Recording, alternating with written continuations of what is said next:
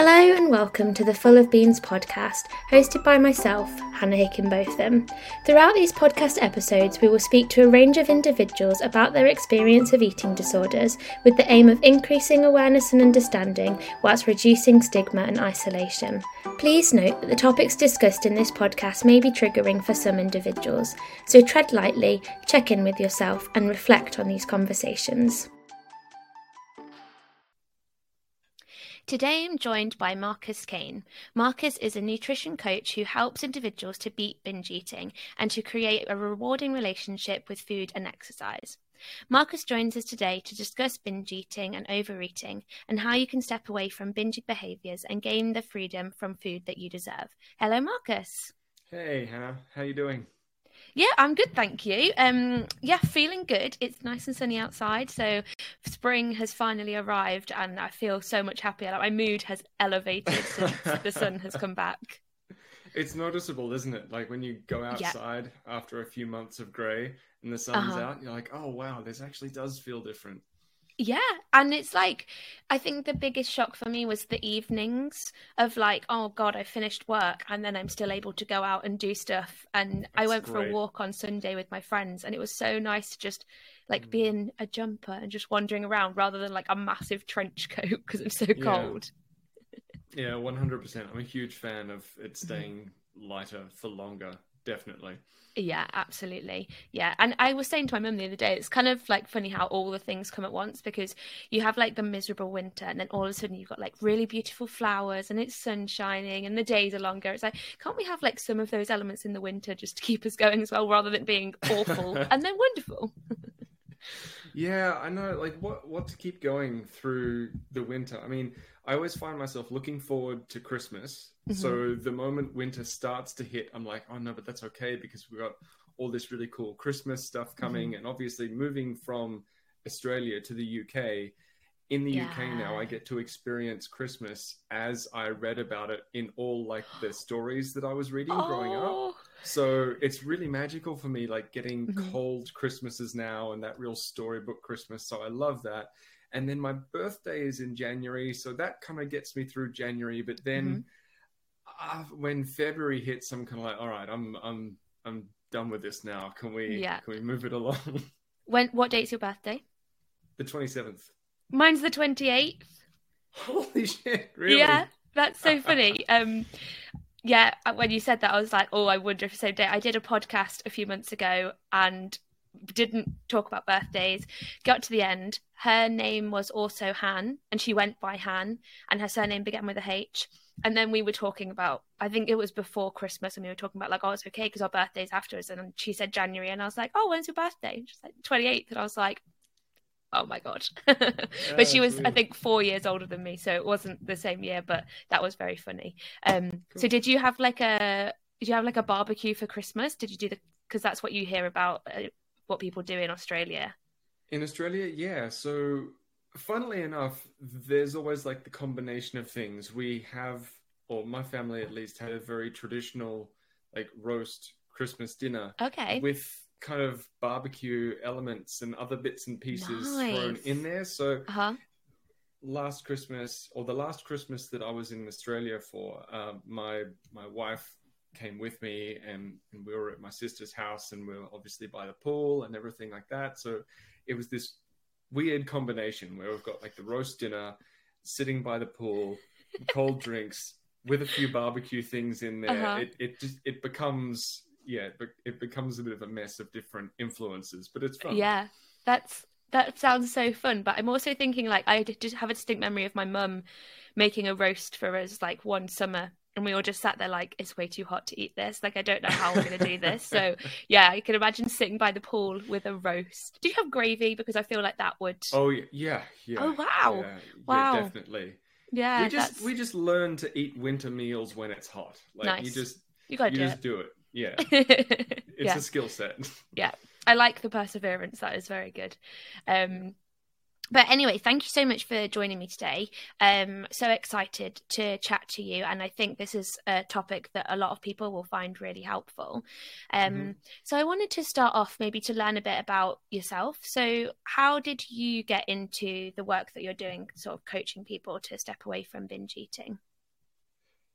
In short, I've always wanted to help people with what I consider to be the biggest limiting factors and the biggest problems. So I went through a career in the fitness industry that started with sports massage. From there, went to personal training. From there, went to nutrition coaching.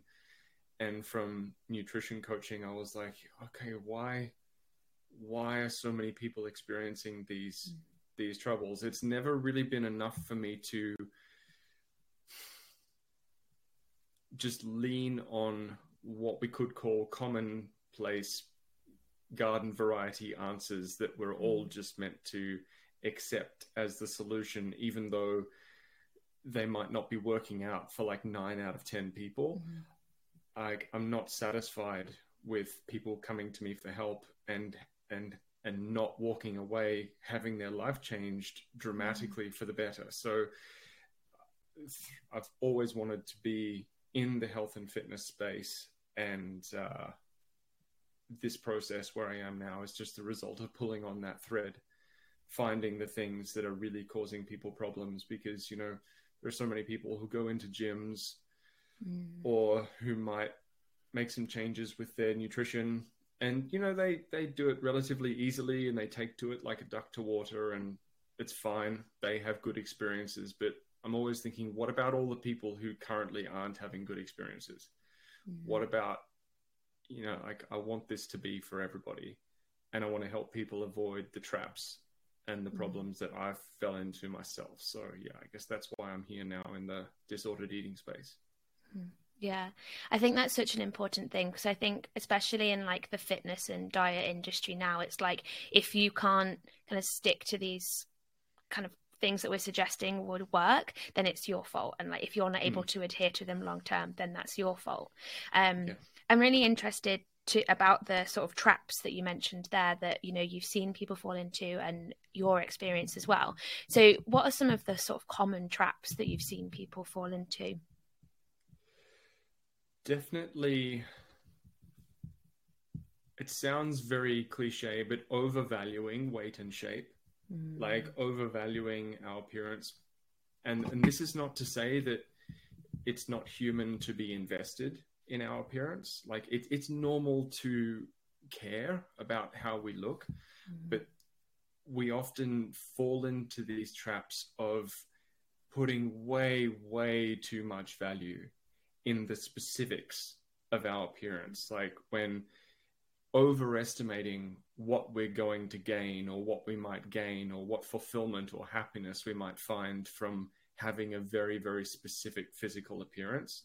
I think we could unpack that box for days in terms of why we end up with that belief system. But definitely that is a big one.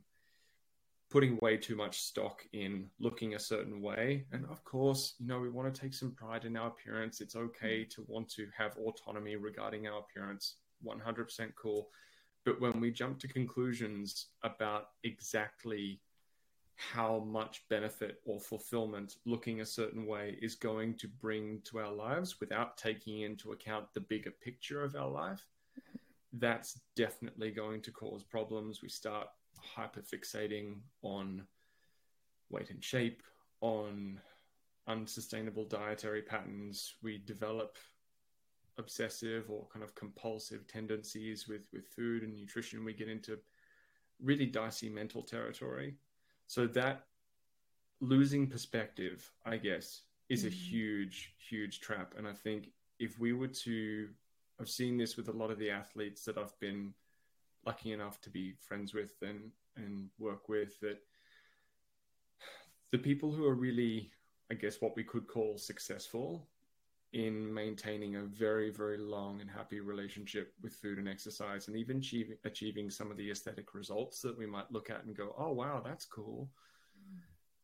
If we reverse engineer their process, they always start with a seed of curiosity regarding nutrition and exercise, and pull on that thread, and they do what they're interested in, and they're constantly curious about, oh, what would happen if I trained like this, or what would happen if I, changed my diet up in this way or did that. And they are approaching it from that perspective rather than from this approach of like, I'm not satisfied with myself. I need to hit certain benchmarks. I will give myself the approval and love that I feel, or I'll only give myself that when I reach a certain benchmark. Mm-hmm. So that's something kind of interesting to look at when we look at these traps, like the intent behind the different actions. Like two different people can perform essentially the same action, the same training plan, the same diet, the same everything, but they can be in different emotional spaces and with different intents. And that is going to create a completely different path and result and experience for both those people. So those kind of traps, definitely, I fell into myself, and I'm working with people now to help avoid those. Yeah, I think when you were speaking about the intent, I think that's such an important thing that we often don't consider, and putting all of the sort of your goals and your intentions around weight and shape, I think can be really dangerous. And I think it's really, a lot of people have that as part of it, but I think, maybe having different goals and different intentions. So, like you were saying about athletes, it might be that they're doing a certain thing in order to improve their strength or improve their time or, different things like that. And that, as a sort of offset, might impact the way, it probably will impact the way that their weight and shape appears. But I think the really key thing there that you said was not basing your success over like arbitrary things such as the way that you look, because ultimately, like you said, we can say, okay, I want to have X characteristic about me, but you can't guarantee that particular behaviors are going to provide that. And it could be that they provide other elements to your life, like, you might have more flexibility in your life, or you might have a better social life or whatever, but you're so blindsided because all you're focused on is that one specific aesthetic that doesn't come because, potentially your body is not created in a way. I always think about things like abs, abs are genetic. Like some people will get them and some people can do exactly the same dietary patterns, exactly the same exercise. They're just not going to come. Some people might have them in a different shape or whatever. But you'd be so focused on getting abs that you wouldn't look at all the other things that you've achieved from your new dietary patterns and the new exercise regime that you've got. 100%. And then we overvalue or we overestimate the gain or the benefit in achieving things like visible abs. Like, as someone who's been there and done that and sacrificed a lot,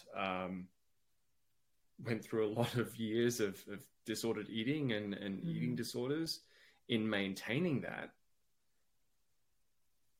The actual like sacrifice to reward ratio wasn't there. Like it's not like if you achieve that, people will say, "Oh my God, you're an amazing person now." Anyone who finds, your body fat percentage or whatever like that to be the most valuable thing about you or the most attractive thing about you, like they can go fuck themselves. So, it's this thing where we get into this cycle or this pattern of thinking, oh yeah, achieving that will bring me something. And it almost never does. And then we look at what you said in terms of, well, some things are possible for some people, and it's not that something might be impossible for someone, but it's just the amount of sacrifice and work that might go into one person maintaining something like visible abs versus another person, and the reward that actually comes from that, it's completely out of whack. Yeah, I think you're completely right. I think the reward that people perceive, having abs or whatever, it's so glorified in society, and people see you as a quote unquote better person, because of that. But actually, like you said, the people that think that probably are not people that you actually care about their opinions anyway. It might be some random person at the gym that comments on you, and then it's like, okay, but by being by engaging in these activities, which mean that I'm getting these abs, I'm actually now not able to, spend time with my loved ones or be engaged with my loved ones or whatever. And that is like, that sacrifice that you said. So I guess my question would be, because I think it's so common that, when people are, especially in the gym and things like that, to have almost superficial goals on, based around aesthetics. How do you work with somebody to sort of shift that mindset? Because I don't think it's as easy as just saying, well, don't worry about, getting abs or whatever, because in society, it's constantly, constantly being bombarded with all these messages about how you should look. Yeah, it is a very individual journey for every single person that I work with. I mean, this is one of the reasons why at this stage I don't really do group coaching. I only do one-to-one coaching in terms of this journey, because there is no formula for it. Like there are common links and common factors and principles that we need to find a way to address, but the way that I discuss this process and work through this process with one person, if I was to write a book based on that particular experience with that person, it wouldn't resonate effectively for the next person. So it's about finding very much what resonates with you in terms of how you can really create corrective experiences that help you to feel differently, to genuinely feel different. Because we could sit here and say, love yourself regardless of your appearance, focus on intrinsic self-worth, focus on eating in a way that's both fun and allows you to enjoy life, and as well is nourishing and healthy, exercise in a way that you enjoy. We all know that on paper, right? Like we all know. But how do we feel in alignment with that? And the road to feeling that way, the road to feeling in good alignment with those principles, is to go on a bit of a journey that creates experiences that give you conviction behind the feelings associated with being in alignment with those actions, if that makes any sense whatsoever. Yeah. No, I think it does. I think it's so easy to just say things, like love yourself or whatever. But actually, and I think this ties in so nicely to kind of like fitness and diets and stuff like that, is as a society, we just want a quick fix. Like we want the thing that's the easiest thing to do and the quickest thing to do. And whether it's fitness, whether it's, adjusting how you're eating, whether it's learning about yourself, those things take time. And I think that's why it's not just a one size fits all easy answer of, in order to, like yourself, you just have to tell yourself that you like yourself, and you just have to say in the mirror every day, I like myself. It's that is an element that you could do, but it takes so long. And I think that's what I really find interesting about, when I speak to individuals that have had their own personal experience and are now supporting others. It's incredible because they're able to bring their experience to the table and, share what they've been through. But equally, that's still going to take time for that other person to find that place themselves, which can be a hard thing to kind of accept. I just want to love myself now. Like, I don't want to take years or whatever to, and obviously it's a process, isn't it? It's not just like you wake up 5 years later and all of a sudden like, oh my God, I'm amazing. I'm finally at that place. But yeah, I think it's accepting that change takes time. And that in itself is hard. That is, I think that's definitely one of the biggest obstacles for most people. I mean, all of this is, thinking, right, doing something the right way.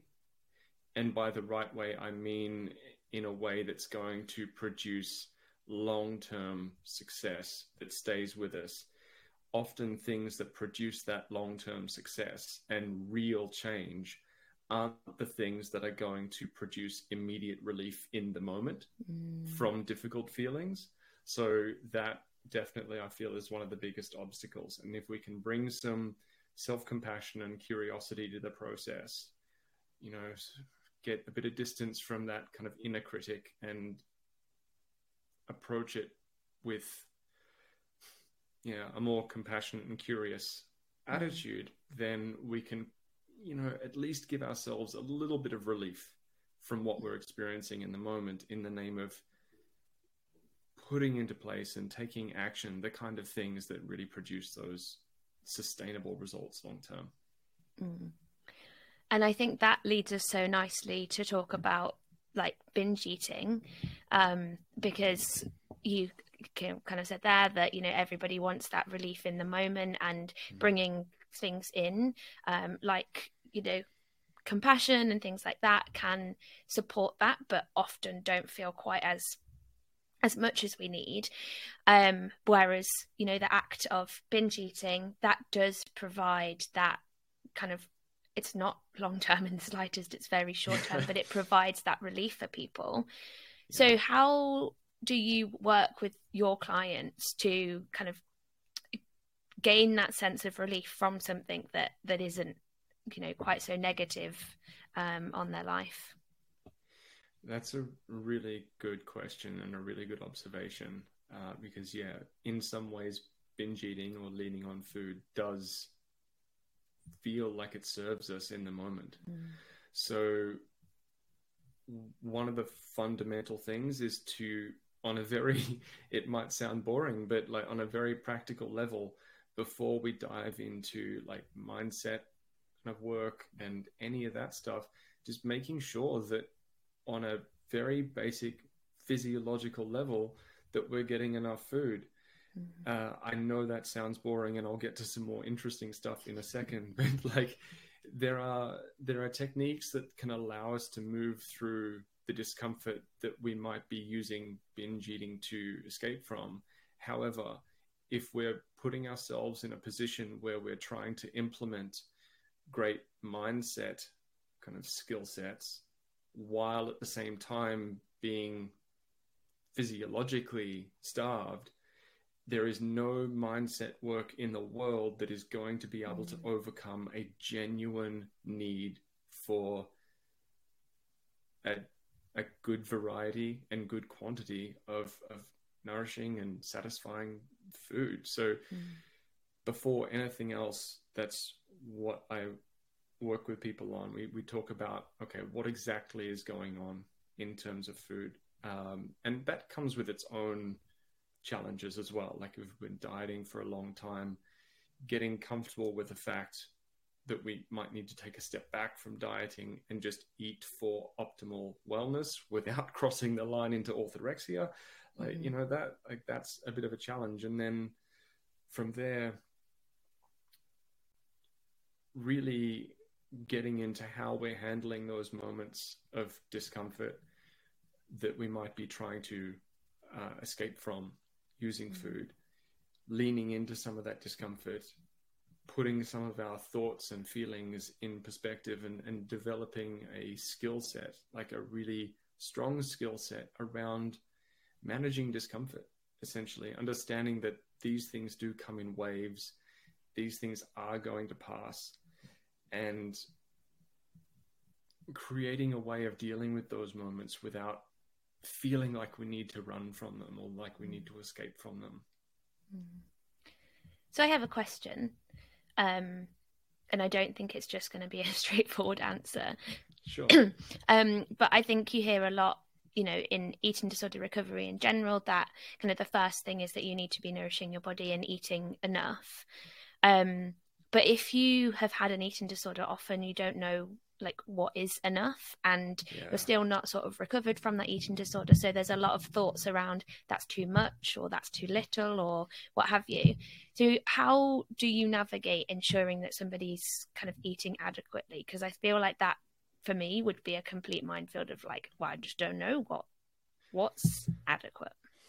Yeah, and that's a really, really good point. It's a difficult one, but it's a really good point. I'm glad you brought it up.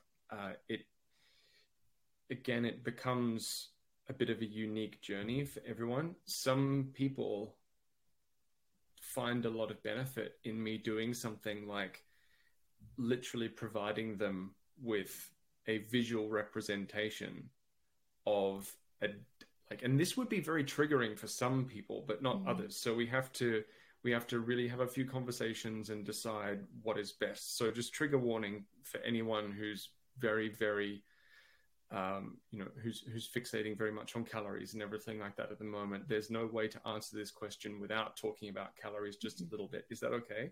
Yeah. Okay, cool. So maybe just not like specific numbers, but mentioning calories is fine. Okay, cool. Yeah, I won't go into specific numbers at all. So for some people,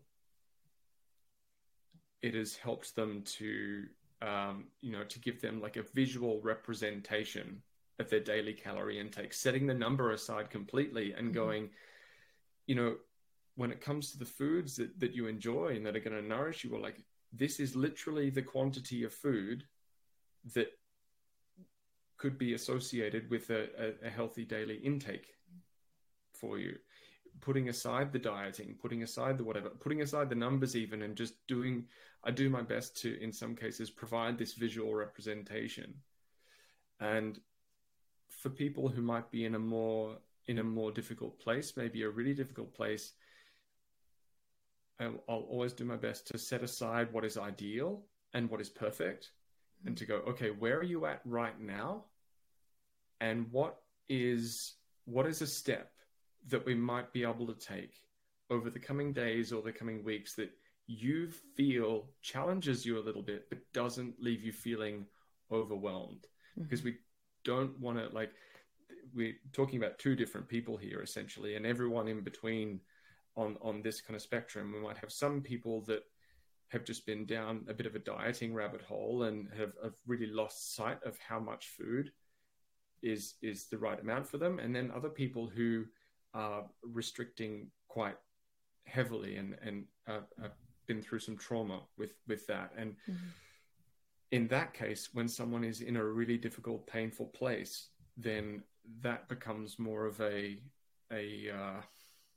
thing of going, okay, let's put aside perfection and what might be, the ideal right now, and let's just focus on taking a step in that direction without you feeling overwhelmed. Because the moment someone feels overwhelmed in that situation, they're just going to go, I'm out.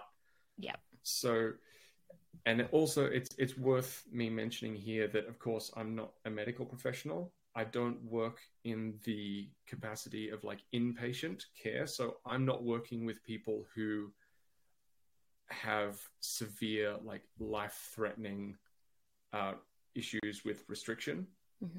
I'm working more in the disordered eating space than with people who might be experiencing very severe medical risks. So if we were to talk about what I do as a coach with people experiencing a lot of intrusive thoughts and obsessions surrounding food and of kind of getting in a bit of that loop, that is, again, that's a different conversation to like one of these amazing medical professionals who works in inpatient care with people who, are in like life-threatening positions.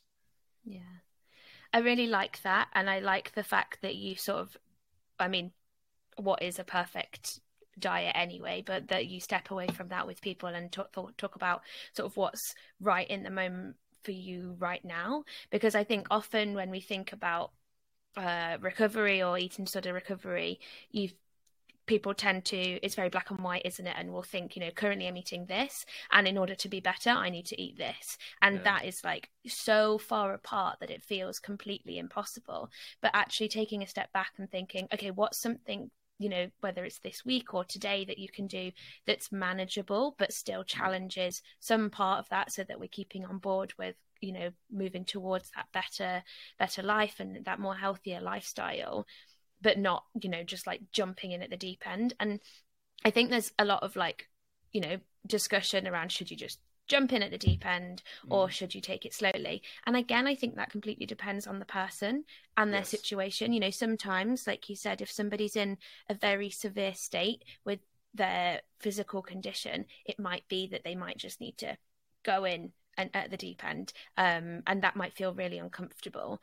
But I think, if somebody's in a place where they I would say that that's not actively engaging in recovery. I would say that that's like, medical stabilization, when somebody's ready to actively engage in recovery and do that mindset work that you were talking about, taking things a bit slower and doing things, at a pace that feels reasonable. I think that's going to make those long-term changes that we were talking about at the start.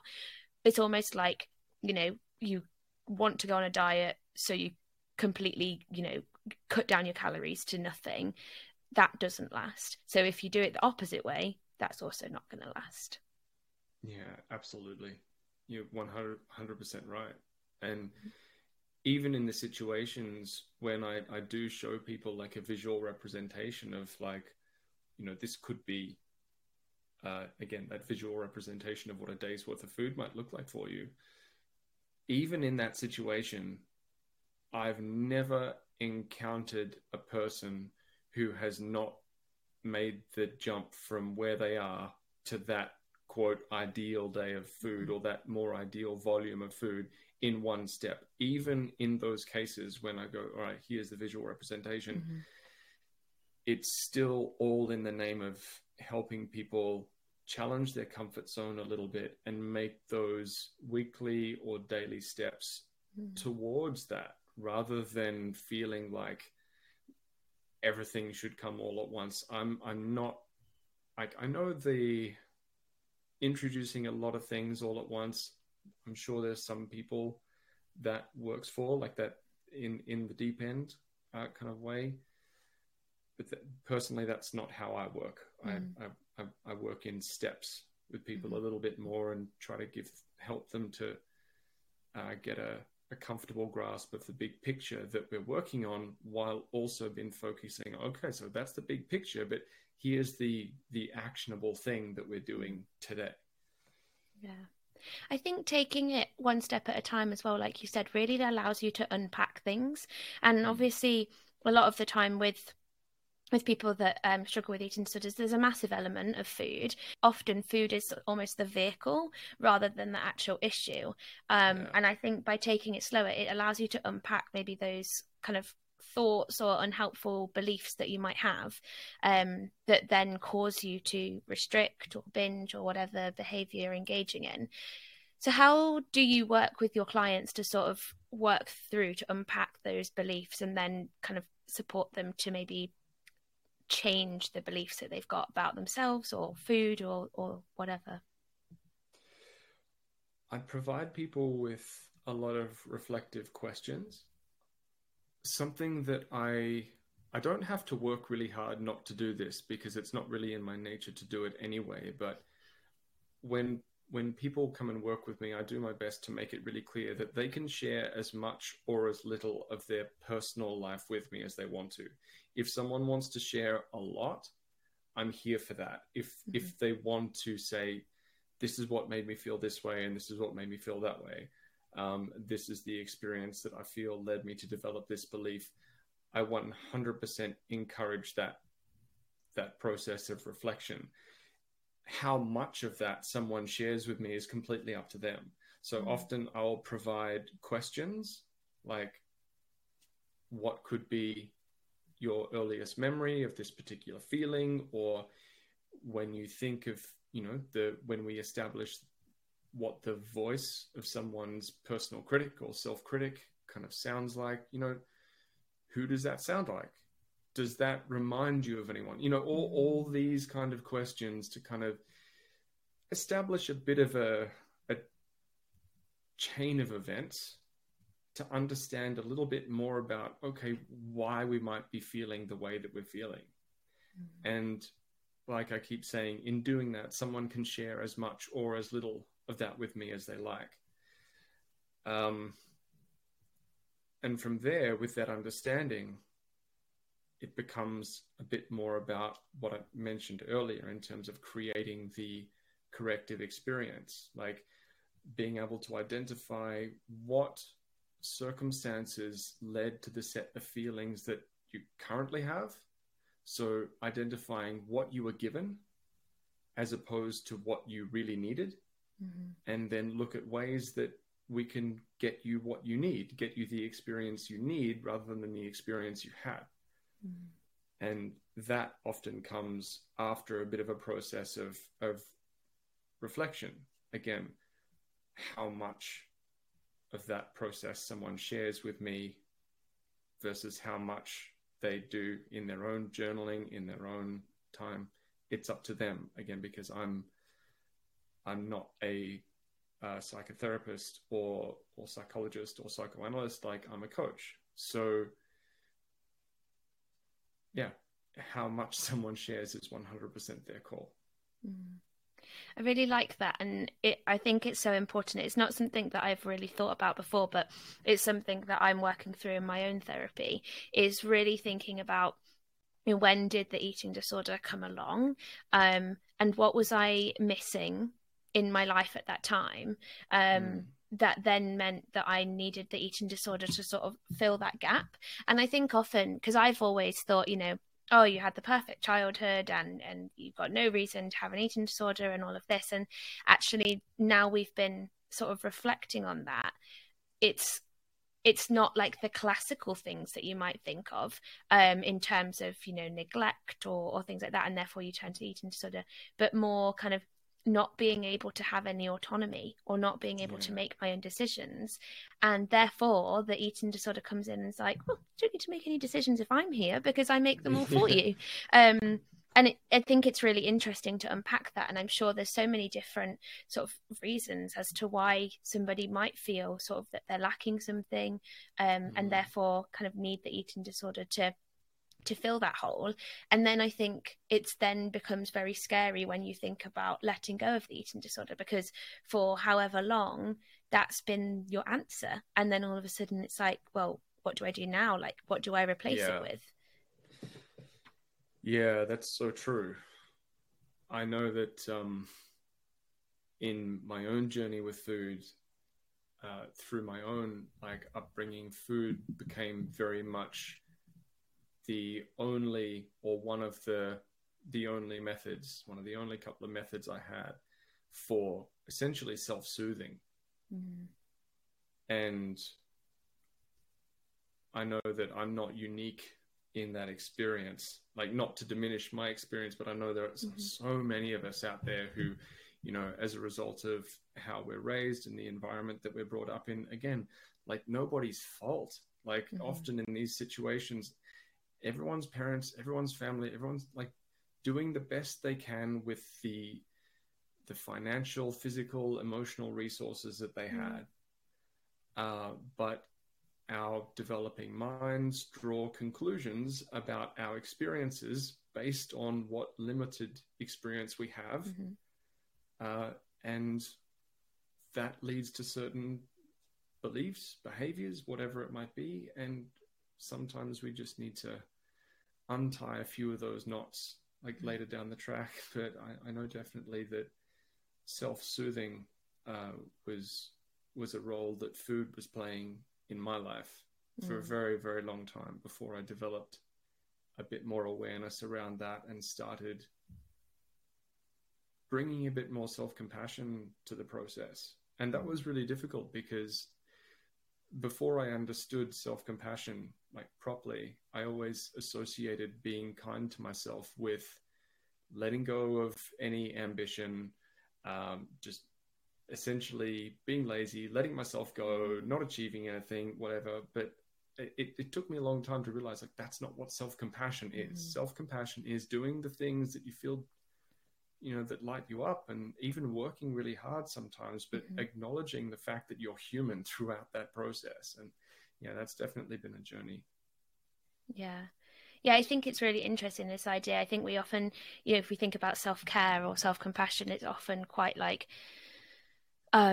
airy fairy and doing yoga and stuff like that, and slowing down and doing face masks and lighting a candle, all things, can I add, that I absolutely despise. I'm also getting into the yoga now. Actually, one of my friends is a yoga instructor and I am enjoying that, but they're not things that make me happy. Things that make me happy are seeing my friends, or doing some art, or going to the gym if I've got the right intentions and things like that, getting outside and being active. And typically you might think, oh, but they're quite like intense things. But the compassion also for me comes in when I actually allow myself to be like, oh, I'm a little bit tired, I'm a little bit socially exhausted, or I'm a little bit tired, so I'm not going to go for a hike today or whatever. It's that balance, I think, for me, that is when the self-compassion comes in. And then that's when when I really check in with myself, rather than like, no, that's the thing that you enjoy doing, so you've got to go and do it. Sometimes you do need to maybe chill on the sofa and watch your favorite movie, but it can be hard to find that balance, especially when you do have the mindset of, because it's that all or nothing again, isn't it, of like, well, if you're not doing the things that you enjoy, then you're not looking after yourself. Yeah, that's so true. The conclusions that we draw about what self-compassion or self-care is based on the well-publicized images that we see sometimes can confuse the process a little bit. Yeah. And I saw one of the emails that you sent out for your mailing list was about sort of like the reliability of food and the escape that the binge eating gave you. And I'm sure a lot of people could sort of resonate with that. So I wondered if you'd mind maybe sharing a bit of that, and then how you also stepped away from that, because I think that can feel quite overwhelming to think about not having those behaviors. Yeah, absolutely. That is a really personal one for me, because I've got a few very vivid memories that are very much tied into that. Like,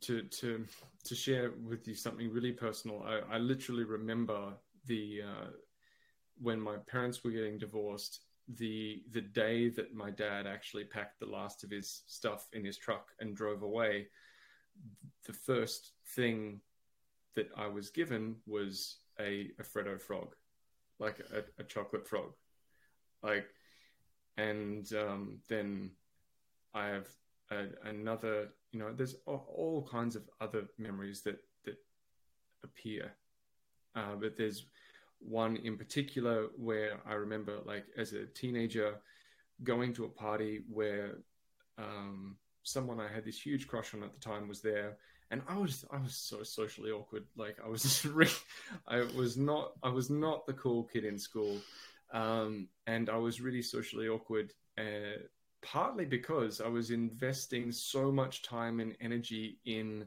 an eating disorder and this obsession with how I looked, that I was behind in terms of how I was able to relate in social situations.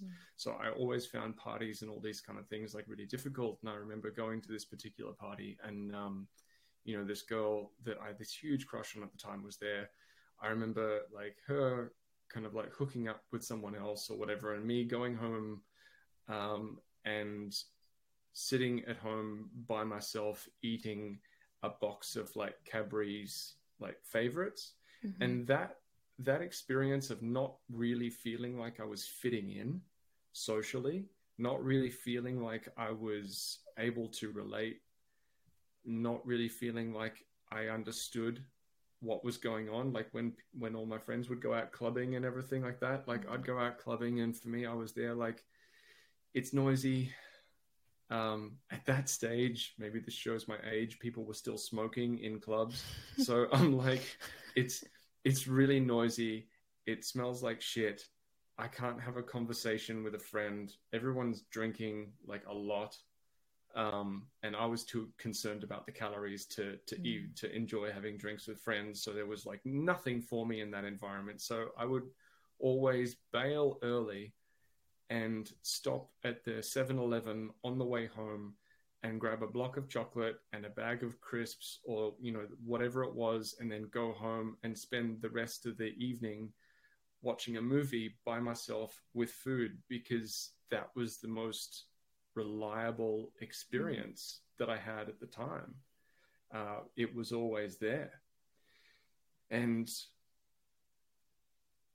personally, the process of, a big part of the process of breaking away from that was feeling more secure in my own individuality,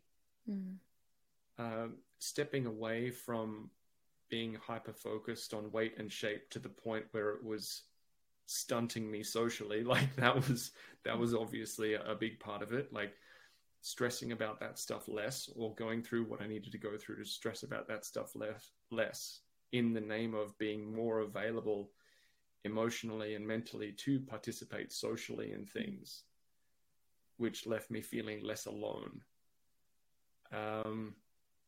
And then as well, really becoming more secure in the fact that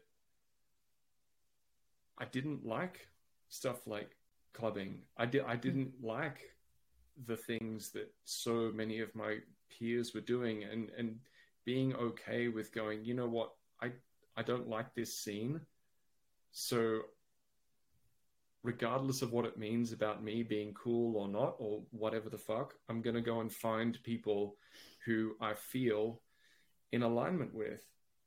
And that process then meant that, you know, I didn't really have to rely on food for that role in my life anymore. It still required a bit of time to untie some of the knots with food, because I would still then habitually lean on food. So then that became about making some more mindful decisions after that, and challenging the well-ingrained habit, but making those changes in my life and fulfilling the needs that I had without food was really important. Yeah. Well, I'm really appreciative of you sharing that. I think a lot of people will be able to resonate with what you've gone through. And I definitely think, you know, those experiences of when a tough thing happens as a child, to be given food. Yeah, I completely, you know, can relate to that. And it was always, food was a treat, or food was something that you got when either you were good or when you were sad, or things like that. But I really liked what you were saying about, you know, I think often as well, we will be in a situation where we don't feel like we fit in, and food does allow you. It's something that you kind of, you know, you have a relationship with food that is yours and that is your own. And you can feel so lonely in the world if you've not quite found your people, but food provides you an escape from that loneliness, whether it's, you know, it numbs your emotions, or it distracts you, or just takes you away for a bit. It gives you something that maybe you're missing from socializing with people or whatever, because you haven't quite found your thing. And I think that is something that's so important, is, you know, through recovery, or, you know, if you're exploring your relationship with food, kind of understanding who you are really, and what your values are, and what's important to you. And then that allows you to find other people that have similar things, but also it allows you to be honest with yourself, rather than, I think a lot of the time that the uncomfortableness can come because we aren't being honest with ourselves about who we are, and so that feels uncomfortable and you feel like a bit of a fraud, so you lean into food. But actually being able to, you know who you are deep down, you don't then need the eating disorder to sort of fill those gaps. I agree so much. Yeah. And then the final thing that I wanted to ask you, because I saw that you had a post about it, was just thinking about some stress management techniques that you might use for your with your clients. Just if someone's listened and thought, oh my God, I resonate with this so much, just some handy tips that they could take away. Sure. So prevention is always best. First. So my first port of call when I'm working with someone is to look at things like work-life balance, sleep, all those kinds of things. And in no way is my own process of like sleep and work-life balance and everything like that always perfect. So I wouldn't want anyone to ever think that they need to get their perfect 8 hours every single night with this perfect bedtime routine and the perfect work-life balance. Like, those things don't exist. Though it helps to be able to recognize when we're doing something that might be, you know, difficult but sustainable, or, you know, slightly less than ideal but still sustainable, and we can still find a way to be healthy during this situation. Or if we're doing something that's just like, this is not doing you any favors whatsoever.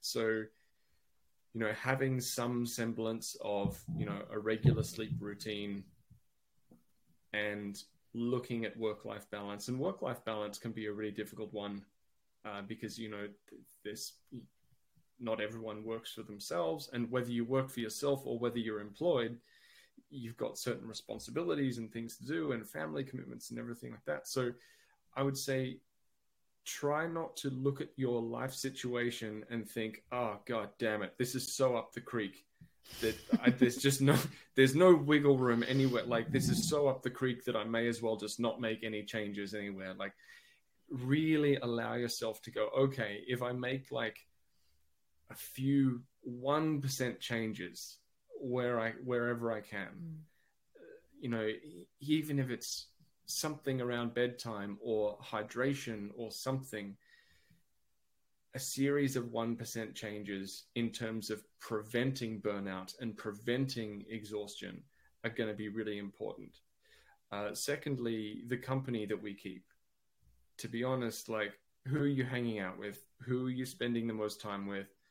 It's a difficult one, I know, but are those relationships really doing you any favors?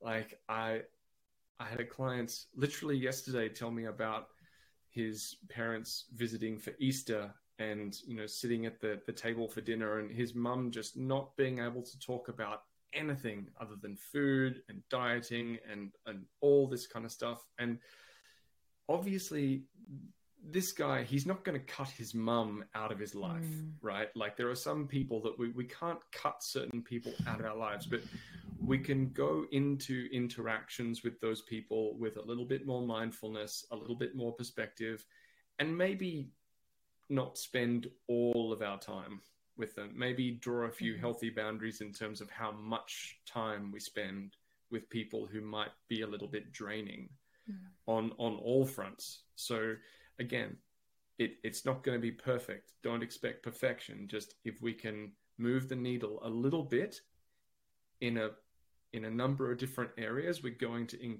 experience like a measurable difference. So our basic habits preventing burnout, the company we keep, when we actually experience maybe being triggered or moments of stress that have crept up on us. So there's that difference between preemptive action and then response-focused action. We need different actions and skill sets for both. In more kind of response-focused action, I've got a number of different clients that approach this from different angles. My personal approach is to get very physiology focused. So I might be in a situation where might be experiencing a confrontation, or like something might not be going right. I might be feeling triggered, and I'll really get mindful about the physical experience of the emotion that I'm going through at that period of time. So rather than let my thoughts and my head kind of like run away with me in dealing with stress, I'll do my best to bring my attention out of my head and into my present moment, like physical experience. I'll do things like, okay, what can I manage in this moment? I can adjust my breathing. I can adjust my posture. I can take a moment. I can focus on the single task that I have in front of me, rather than getting overwhelmed trying to think of the backlog of things or big to-do lists that might be in the back of my mind. So trying to bring ourselves into the present moment and manage the physical symptoms of stress as a response if you just find yourself dumped into that moment, despite your best efforts to offset it. That combination of things is usually the first port of call to kind of get a foothold in stress management. Yeah, no, that's brilliant. I think you gave such an incredibly thorough sort of overview there, so thank you. My pleasure. And yeah, no, that's going to be so helpful for people. I am so sure that people will want to hear more from you. You've given so many great tips and insights throughout the podcast. So where can they go to find out more about you? Thank you so much, Hannah. My Instagram is a reliable place to find me, Kain Coaching. That's MKAIN Coaching. And my podcast, Strong Not Starving, is another reliable place to get hold of me. So Amazing. those are probably the two most reliable ports of call. Amazing. And the podcast, what sort of content, what sort of things do you chat about on your podcast?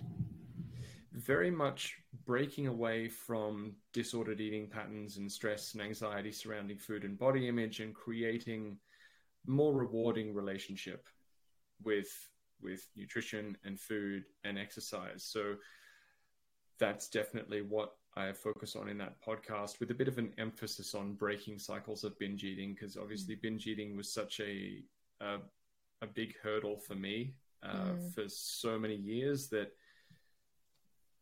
I've put extra effort into making sure that I'm really upskilled and know what's going on in that particular area of things. So binge eating and our pathway out of binge eating is always a cornerstone of what I'm presenting. And then beyond that, we look at, creating that more rewarding relationship with food and exercise.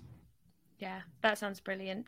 Sounds definitely like it aligns with this podcast very well. Well, thank you so much for having me today, and thank you so much for the invitation. Your questions have been really amazing. I've really enjoyed chatting with you. Yeah, no, it's been lovely. It's been so nice to explore it with you, and get all your insight and everything. So I'm glad that you enjoyed the conversation.